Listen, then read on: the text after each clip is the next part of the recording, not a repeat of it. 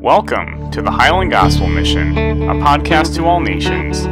Each week, Pastor Keith will deliver a Holy Spirit-inspired message from Highland Southern Baptist Church to the rest of the world. If you have a Bible, we encourage you to read along and study the Word for deeper understanding. Now, here's Pastor Keith with this week's message. If you would get your Bibles, open up the book of 1 Corinthians chapter 8. 1 Corinthians will actually be in 9, but we're going to read through 8 because these two chapters are connected to each other. They're connected to each other in the sense that the Apostle Paul is actually talking about his Christian liberty in both of these chapters. This first chapter talks specifically about Christian liberty. The 9th chapter, which is the next chapter up, he talks about how the way that he views his liberty is actually implemented in life. Now, you've heard me say this before, and this is a fact, and this is meat, folks. This is not milk. Okay? The Apostle Paul said all things are lawful. What do you mean by that?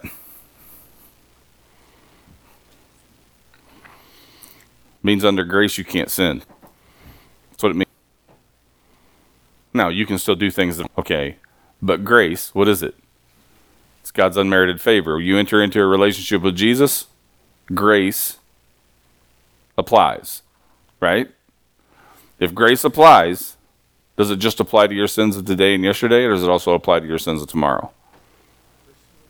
Every single one of them. Yesterday, today, tomorrow. Now, just because in Christ I have the right to do anything that I want to, does it mean that I should? No. So when the Apostle Paul said all things are lawful, he also said, but not all things are profitable.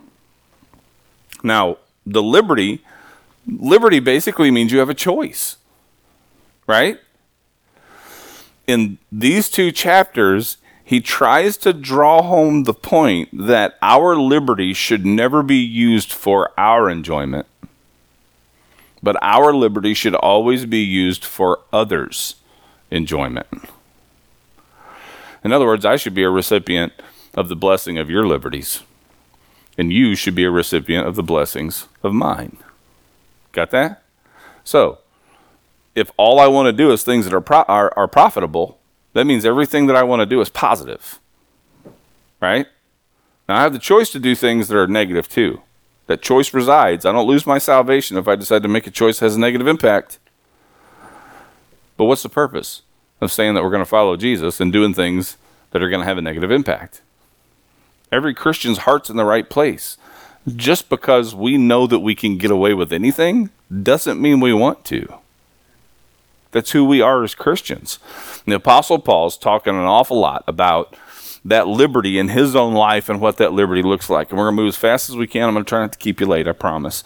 We're going to read straight through chapter 8, so we just kind of get the bulk of where the Apostle Paul is at. It says, now concerning things sacrificed to idols, we know that we all have knowledge. Knowledge makes arrogant, but love edifies. If anyone supposes that he knows anything, he has not yet known as he ought to know. But if anyone loves God, he is known by him. Therefore, concerning the eating of things sacrificed to idols, we know that there is no such thing as an idol in the world, that there is no God but one. For even if there are so-called gods, lowercase g, whether in heaven or on earth, as indeed there are many gods and many lords, yet for us there is but one God, the Father, and from whom are all things, and we exist for him. One Lord, Jesus Christ, by whom all things are all things, and we exist through him. However, not all men have this knowledge, but some, being accustomed to the idol until now, eat food as if it were sacrificed to an idol, and their conscience, being weak, is defiled. But food will not commend us to God. We are neither the worse if we do not eat, nor the better if we do eat. But take care, lest this liberty of yours somehow becomes a stumbling block to the weak. For if someone sees you who have knowledge dining in an idol's temple, will not his conscience, if he is weak, be strengthened to eat things sacrificed to idols? For through your knowledge, he who is weak is ruined, the brother for whose sake Christ died. And thus, by sinning against the brethren and wounding their conscience when it is weak, you sin against Christ. Therefore, if food causes any brother to stumble, I will never eat meat again, that I might not cause my brother to stumble. Now, the point that he's making in this is this. If I'm a Christian and I have a relationship with Jesus Christ, that relationship with Jesus Christ is encouraging me through life to make decisions that benefit other people. As a Christian, that's what it is. Make other people's life happier. Give them a blessing. Give them an encouragement. Take the time to encourage, build up, strengthen. What we're not supposed to do as individuals is tear down. How many of you guys have ever been sitting with somebody and you know what it is that the individual across the table from you is doing is wrong, but that individual is a Christian? In your own relationship, it would be wrong. Sit across the table from this person decides that they're going to whip out a cigarette and smoke it at the table. You say, preacher, that's not talking about food. Well, if you think this is talking about food, you missed it too. This isn't talking about food. It's talking about the position of a Christian's heart. It's about us being individuals who are aware of the fact that, yes, Jesus Christ gives us the right to do anything we want to, but he also builds in us through the Holy Spirit the structure that should be making those choices for the right reason. Now, I'll tell you what, Paul, I think he went a little far there. I mean, honestly, I will never eat meat again. That's a stretch. I'll eat it in my house. But I mean, if you were going somewhere and eating in an idol's temple, because of the fact that you are strong enough that you know that there really is no such thing as an idol. You with me? How many gods are there? One. Well, I could actually become very proud about that fact, right? I'm just hungry. This is the only place that sells goat steak. So let's go have a goat steak. Well, hold on. There's an idol out on the front porch. What's an idol to me? But then what we didn't think about was 2 blocks back is the dude that you just talked to about Jesus, who was somebody who lived his life bowing to idols. And while you're in there sitting at that table eating that steak, after you just told this guy that idols are wrong, and he comes strolling by, sees you enjoying a goat steak at the local sacrifice to your idol goat market,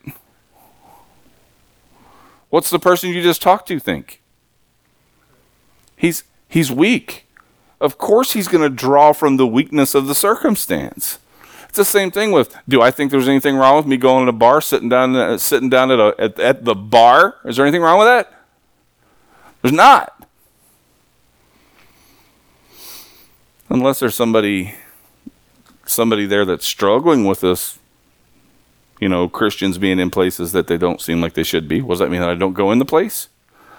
Of course it don't. It don't mean that I don't go in the place. But what it does mean that I don't go in the place, sit down and open a beer and enjoy it with the people inside the bar. That's where the line's at. Because the point that it touches your lips. And this is when Jesus ate with the sinners and the publicans, who had a problem with it? Pharisees had a problem with it.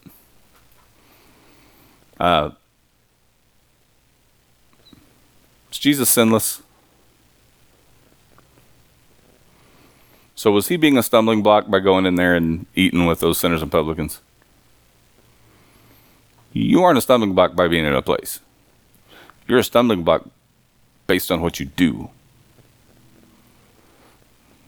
Because otherwise, where are Christians supposed to find the lost people? I'll tell you something. For years, we as churches, we honestly thought we would build these buildings and the lost people would just flood right in them all on their own.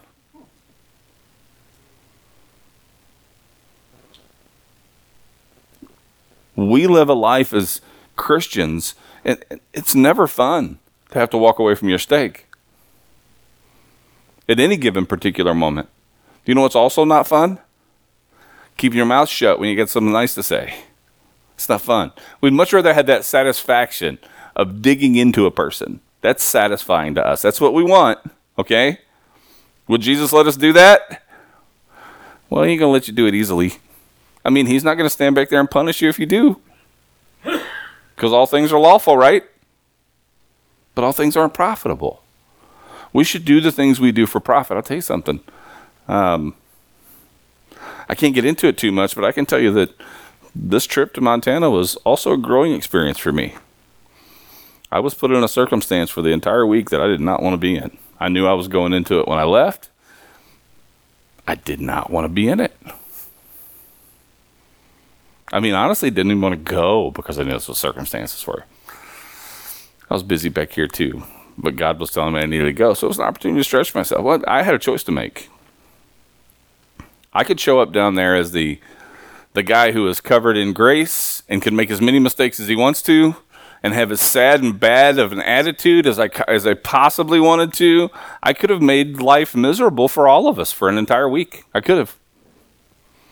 And you know what the best part is? I could have justified it. I'm not talking about justifying it in my mind. I mean, in reality, I could have justified an attitude. But what positive would that have caused? You know, I filled out 5 exemptions for people, religious exemptions, and all 5 of them got accepted. And a friend of mine, who was the one who was actually looking at the exemptions, he called me up and he said, I want you to know that you said one thing that will 100% of the time get this thing through. And I was like, what? He said, you pointed out Christian liberty. Jesus died for my right to make a choice. And religious institutions shouldn't be forcing their people to sin because of those matters of conscience. Because it's a matter of conscience. It's hard for me to even be able to counsel somebody anymore.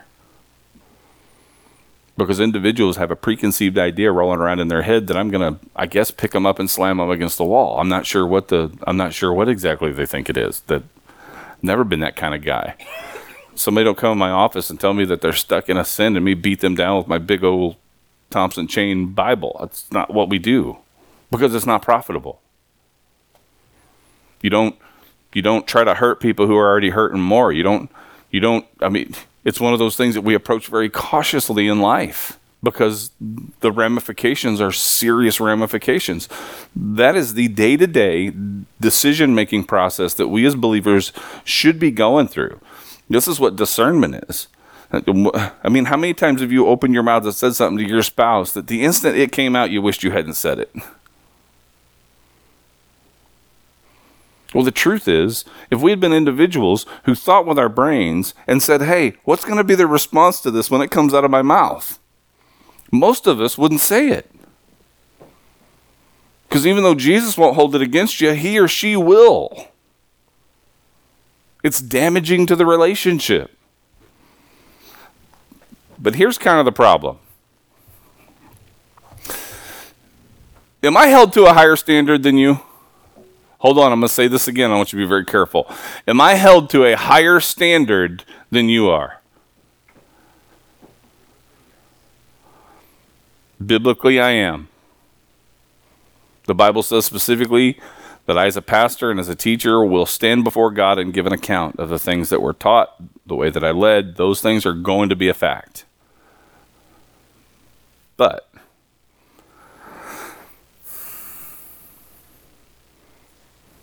yeah, I better not go there. Verse 13 says, therefore, if food causes my brother to stumble, I will never eat meat again, so that I will not cause my brother to stumble. In other words, what's the purpose? The purpose is not to cause a brother to stumble. That doesn't mean that you're not going to cause a brother to stumble. If you're anything like me, a lot of times you're just walking along and there's just something you just didn't think would create that problem, but a problem's created. And so if you create a problem, what's the solution? Okay, so you use your liberty based on the decisions that you make, okay? You also use your liberties based on the response from other people based on the decisions you make. You with me? How far does liberty go in this whole process? If you put 10 people there, and those people was to go through 10 people, how many people are affected by the liberty of the previous person? All of them. So here's kind of one of those. How many of you guys have ever felt like you were spinning your wheels, working like crazy but gaining no ground? You ever feel that way? In Christianity, it's not about gaining ground. In our own personal relationship with Jesus, it's about gaining ground. It's about the advancement forward. But it can't be about that when we're dealing with other people. Because you've heard me ask this question a million times. I've been a senior pastor for 21 years. I've been a Christian for 35, 36. Is it fair for me to look at a 2-year-old Christian or someone who just accepted Christ and say, I expect you to live to my standard? Because if I said, you know what, my standard's the standard, and everybody else who comes up behind me or comes into this church, I'm the standard. You better meet it. Is that encouraging or discouraging? There's no other way to explain it than to say discouraging. So the use of my liberty means that there are some cases that I would normally jump in with both feet that God's telling me don't jump into that yet. Hold it, hold it, hold it, hold it, hold it. Sometimes you get tired of hearing it. Wait, hold it, wait. Because I'll tell you something that'll drive people out of the church faster than anything else. Offend them. Offend them. We've gone full tilt sensitive in this country. Full tilt. Doesn't mean that we're not going to offend people. Doesn't mean the gospel's not going to offend people. But it does mean that we ought to be people who are mindful enough to realize that the things that we say and do have the power to offend people. And that we don't want to be someone who's getting in the way of that individual's journey, but we want to be someone who is actually going to be a stepping stone or a platform for those individuals as they continue to grow. But see, the people back then, they looked at individuals in the church, the Apostle Paul, and they held them to a much higher standard. Let me ask you something.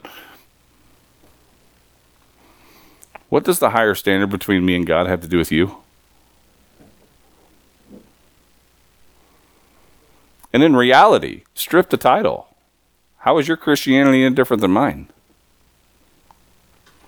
Because in reality, I'm going to give an account for the kind of pastor that I am.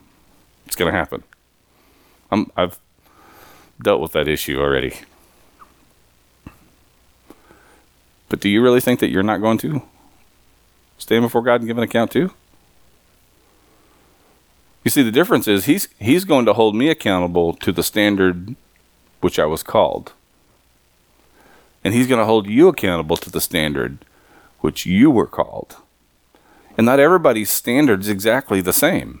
Some are pastors, some are preachers, some are evangelists, some are teachers.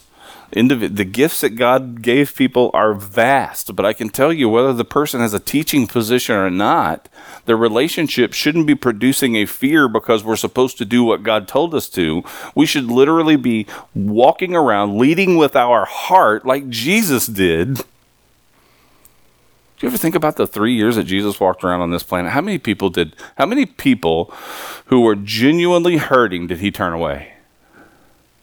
How many did he condemn?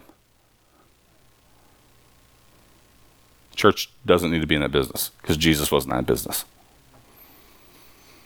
It's easy. Folks, I tell you what, to Montana, I carried weight. And I'll be honest with you. God knew. I mean, this was because we're talking about things that's been going on for 7 years. And things I've wrestled with. And things that I just refused to forgive a dude over. Never had an apology, but God begins to deal with us. In this whole trip, he's telling me, I don't care what that person did, and I don't care what that person's doing now, and I don't care how that affected you in the past. You don't do what you do for you. How many of you guys like to be told to calm down by another person who's out of control? one of the most aggravating things as a Christian for me to deal with. I can tell you this. I seem to be the one that God holds to the standard. And then all the other people I have problems with, God doesn't hold them to the standard. So how does it work out for you when somebody walks up to you and says, hey, you know what? You're just going to have to get over it. Every fiber of my being does not want to get over it. Every fiber of my being wants, as a human, this individual to pay a price. As far as I'm concerned, as a human, he deserves it.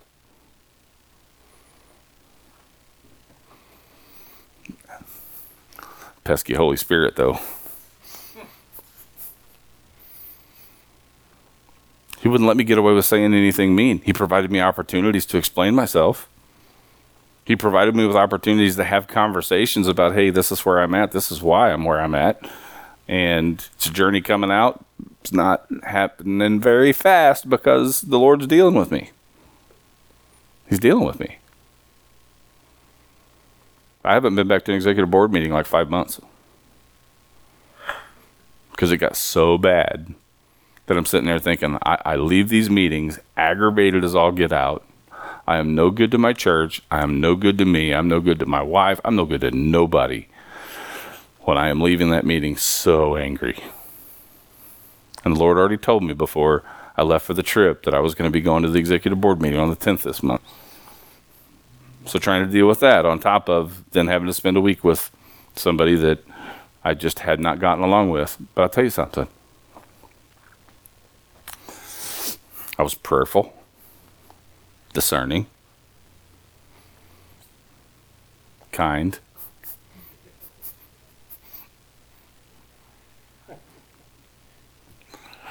And it was actually a pleasant week. There was no awkward silence. There was no scrapping back and forth, no throwing little verbal punches. None of that went on. And honestly, after me not wanting to go and me throwing a fit in my heart over it, now God's telling me to call this guy and invite him to lunch.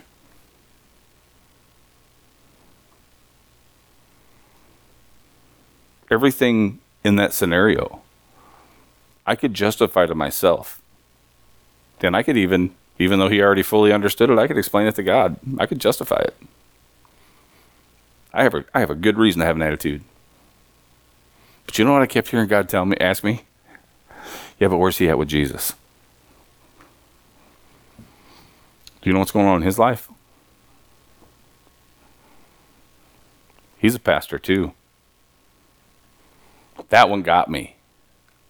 It got me. When he said he's a pastor too, it cut me to the quick. Because all the differences that I may have had with this guy, he puts up with the same stuff that I do on a daily basis. He really is intending to help people. We disagree on how we do that.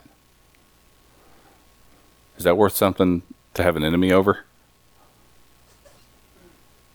No.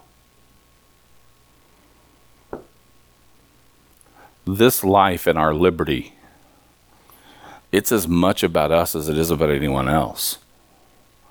Because when our liberty is used correctly, we have the ability to see through the eyes of Jesus at the need that's around us.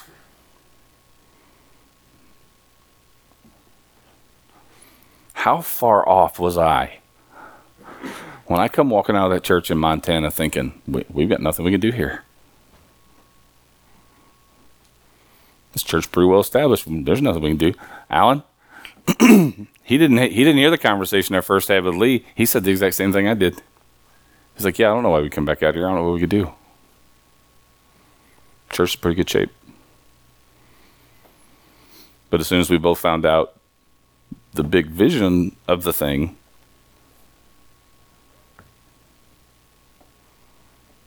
don't ever allow your knowledge to push you to the point of assuming authority over anyone. Never be nonchalant about the things that you know that we have the freedom to do. It's important when people watch us, it's important what it is that they see. And that means just like Jesus, when we're whipped, we don't cry. We don't cry out. We don't make it end. When we're mocked, we don't speak a word crossways. When we're questioned, we speak of one thing and one thing only: Jesus Christ and Him crucified. The opportunities that we have in life, they are affected by your liberty and the way that you use it. You have the right to walk past someone and not share the gospel? You do. Remember what Jesus told Peter? He says, I have given you the keys to Hades and to heaven. To whom you unlock it, it will be unlocked, and to whom you do not unlock it, it will not be unlocked. The personal responsibility of an individual to trust in Christ only comes if the personal responsibility of a Christian to share Christ comes first. And we won't do it unless we can see that they're on fire. We won't do it unless we see with our eyes what the impact of those things are. And we know for a fact that what I'm standing up here saying is true. Because everyone in here has said something they wish they hadn't have once it come out of their mouth. And sometimes there are already severe consequences for it. But with my particular liberty, and the Apostle Paul goes through one of his examples. I'll say this in closing. You can read chapter 9 if you want to, but one of his examples was this. He says, do I not have the right to eat and drink? Do I not have the right to take on, just like the other apostles, a believing wife? Do I not have the right to come in and labor for you and you pay me for it? But then he goes on to say, but I didn't come in here and charge you anything. You see his point? His point is, I have the right to be paid by you to serve spiritually in your community. I have that right. In other words, why does a farmer farm? To get paid. Why does anybody go to work? I mean, compensation is something that's necessary if somebody's going to put that time. So Paul's going, I am worthy of a paycheck from you. But when I came here, I didn't ask for it. What he was saying was, I have the liberty to demand a salary. That is a choice of mine to expect that. But because your circumstances were what they were, your church is brand spanking new, I didn't want to do anything to harm your church, so I came in here and I floated the bill. I paid for my food. I paid for my housing. I paid for my stuff. So his point in chapter 9 is, I used my liberty that I could have claimed what I have right to, but instead I used it to submit that right so that it would not create an undue burden on a church that was brand new and starting. This is the sacrifice. This is the sacrifice. The sacrifice is you have the liberty to do whatever you want to, but Jesus really only wants you to do one of the two. Do you get that?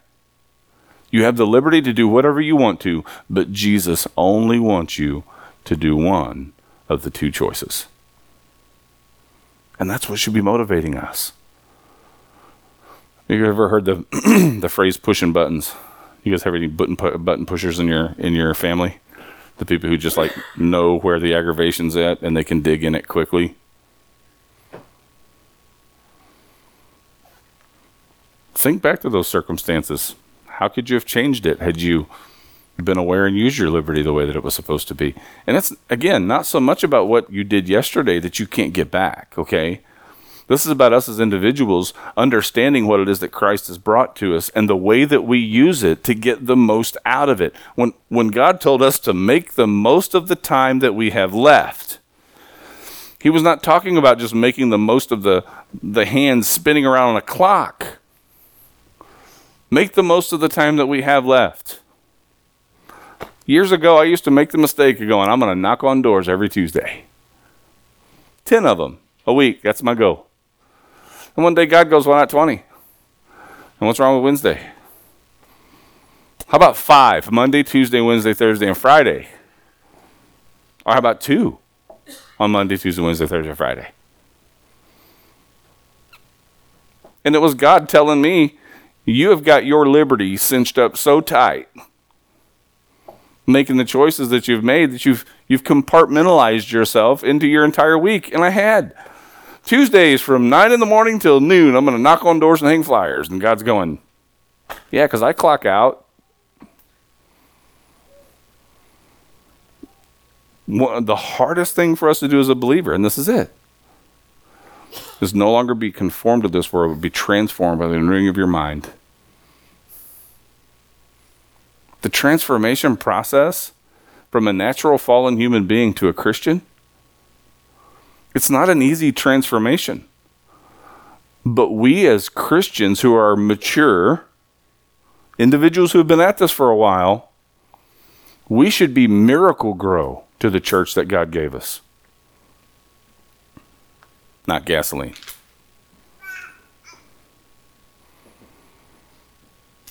I have a plant that I got from my coach, my coach's funeral.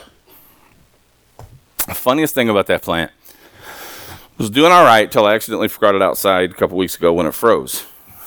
All the leaves on the outside turned kind of brown and are falling off. And so I began taking water to it every day, and when it warmed up, I would take it outside and let it sit in the sunlight. And I began to notice that underneath all of those damaged leaves, there was these really bright green leaves that were starting to pop out of the bottom.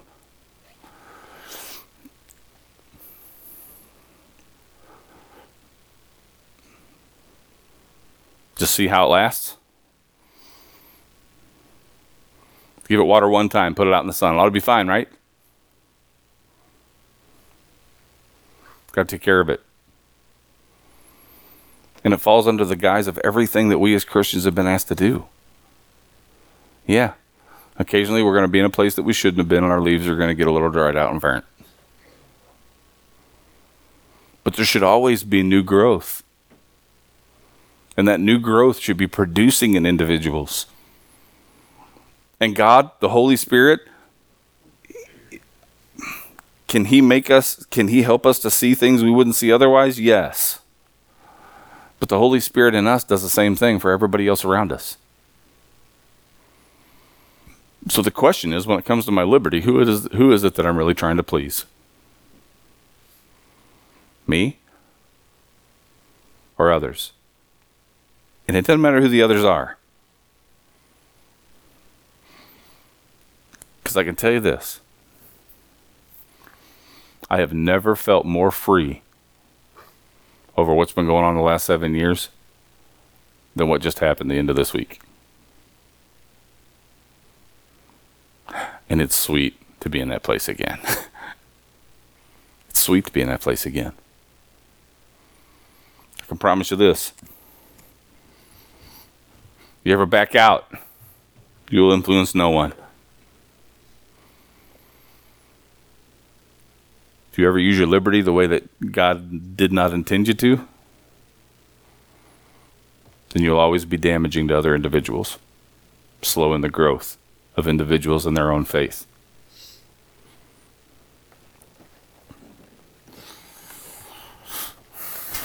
The use of our liberty is for the praise of Jesus Christ. Just as everyone in this place right now has an opportunity within their own liberty to make a choice.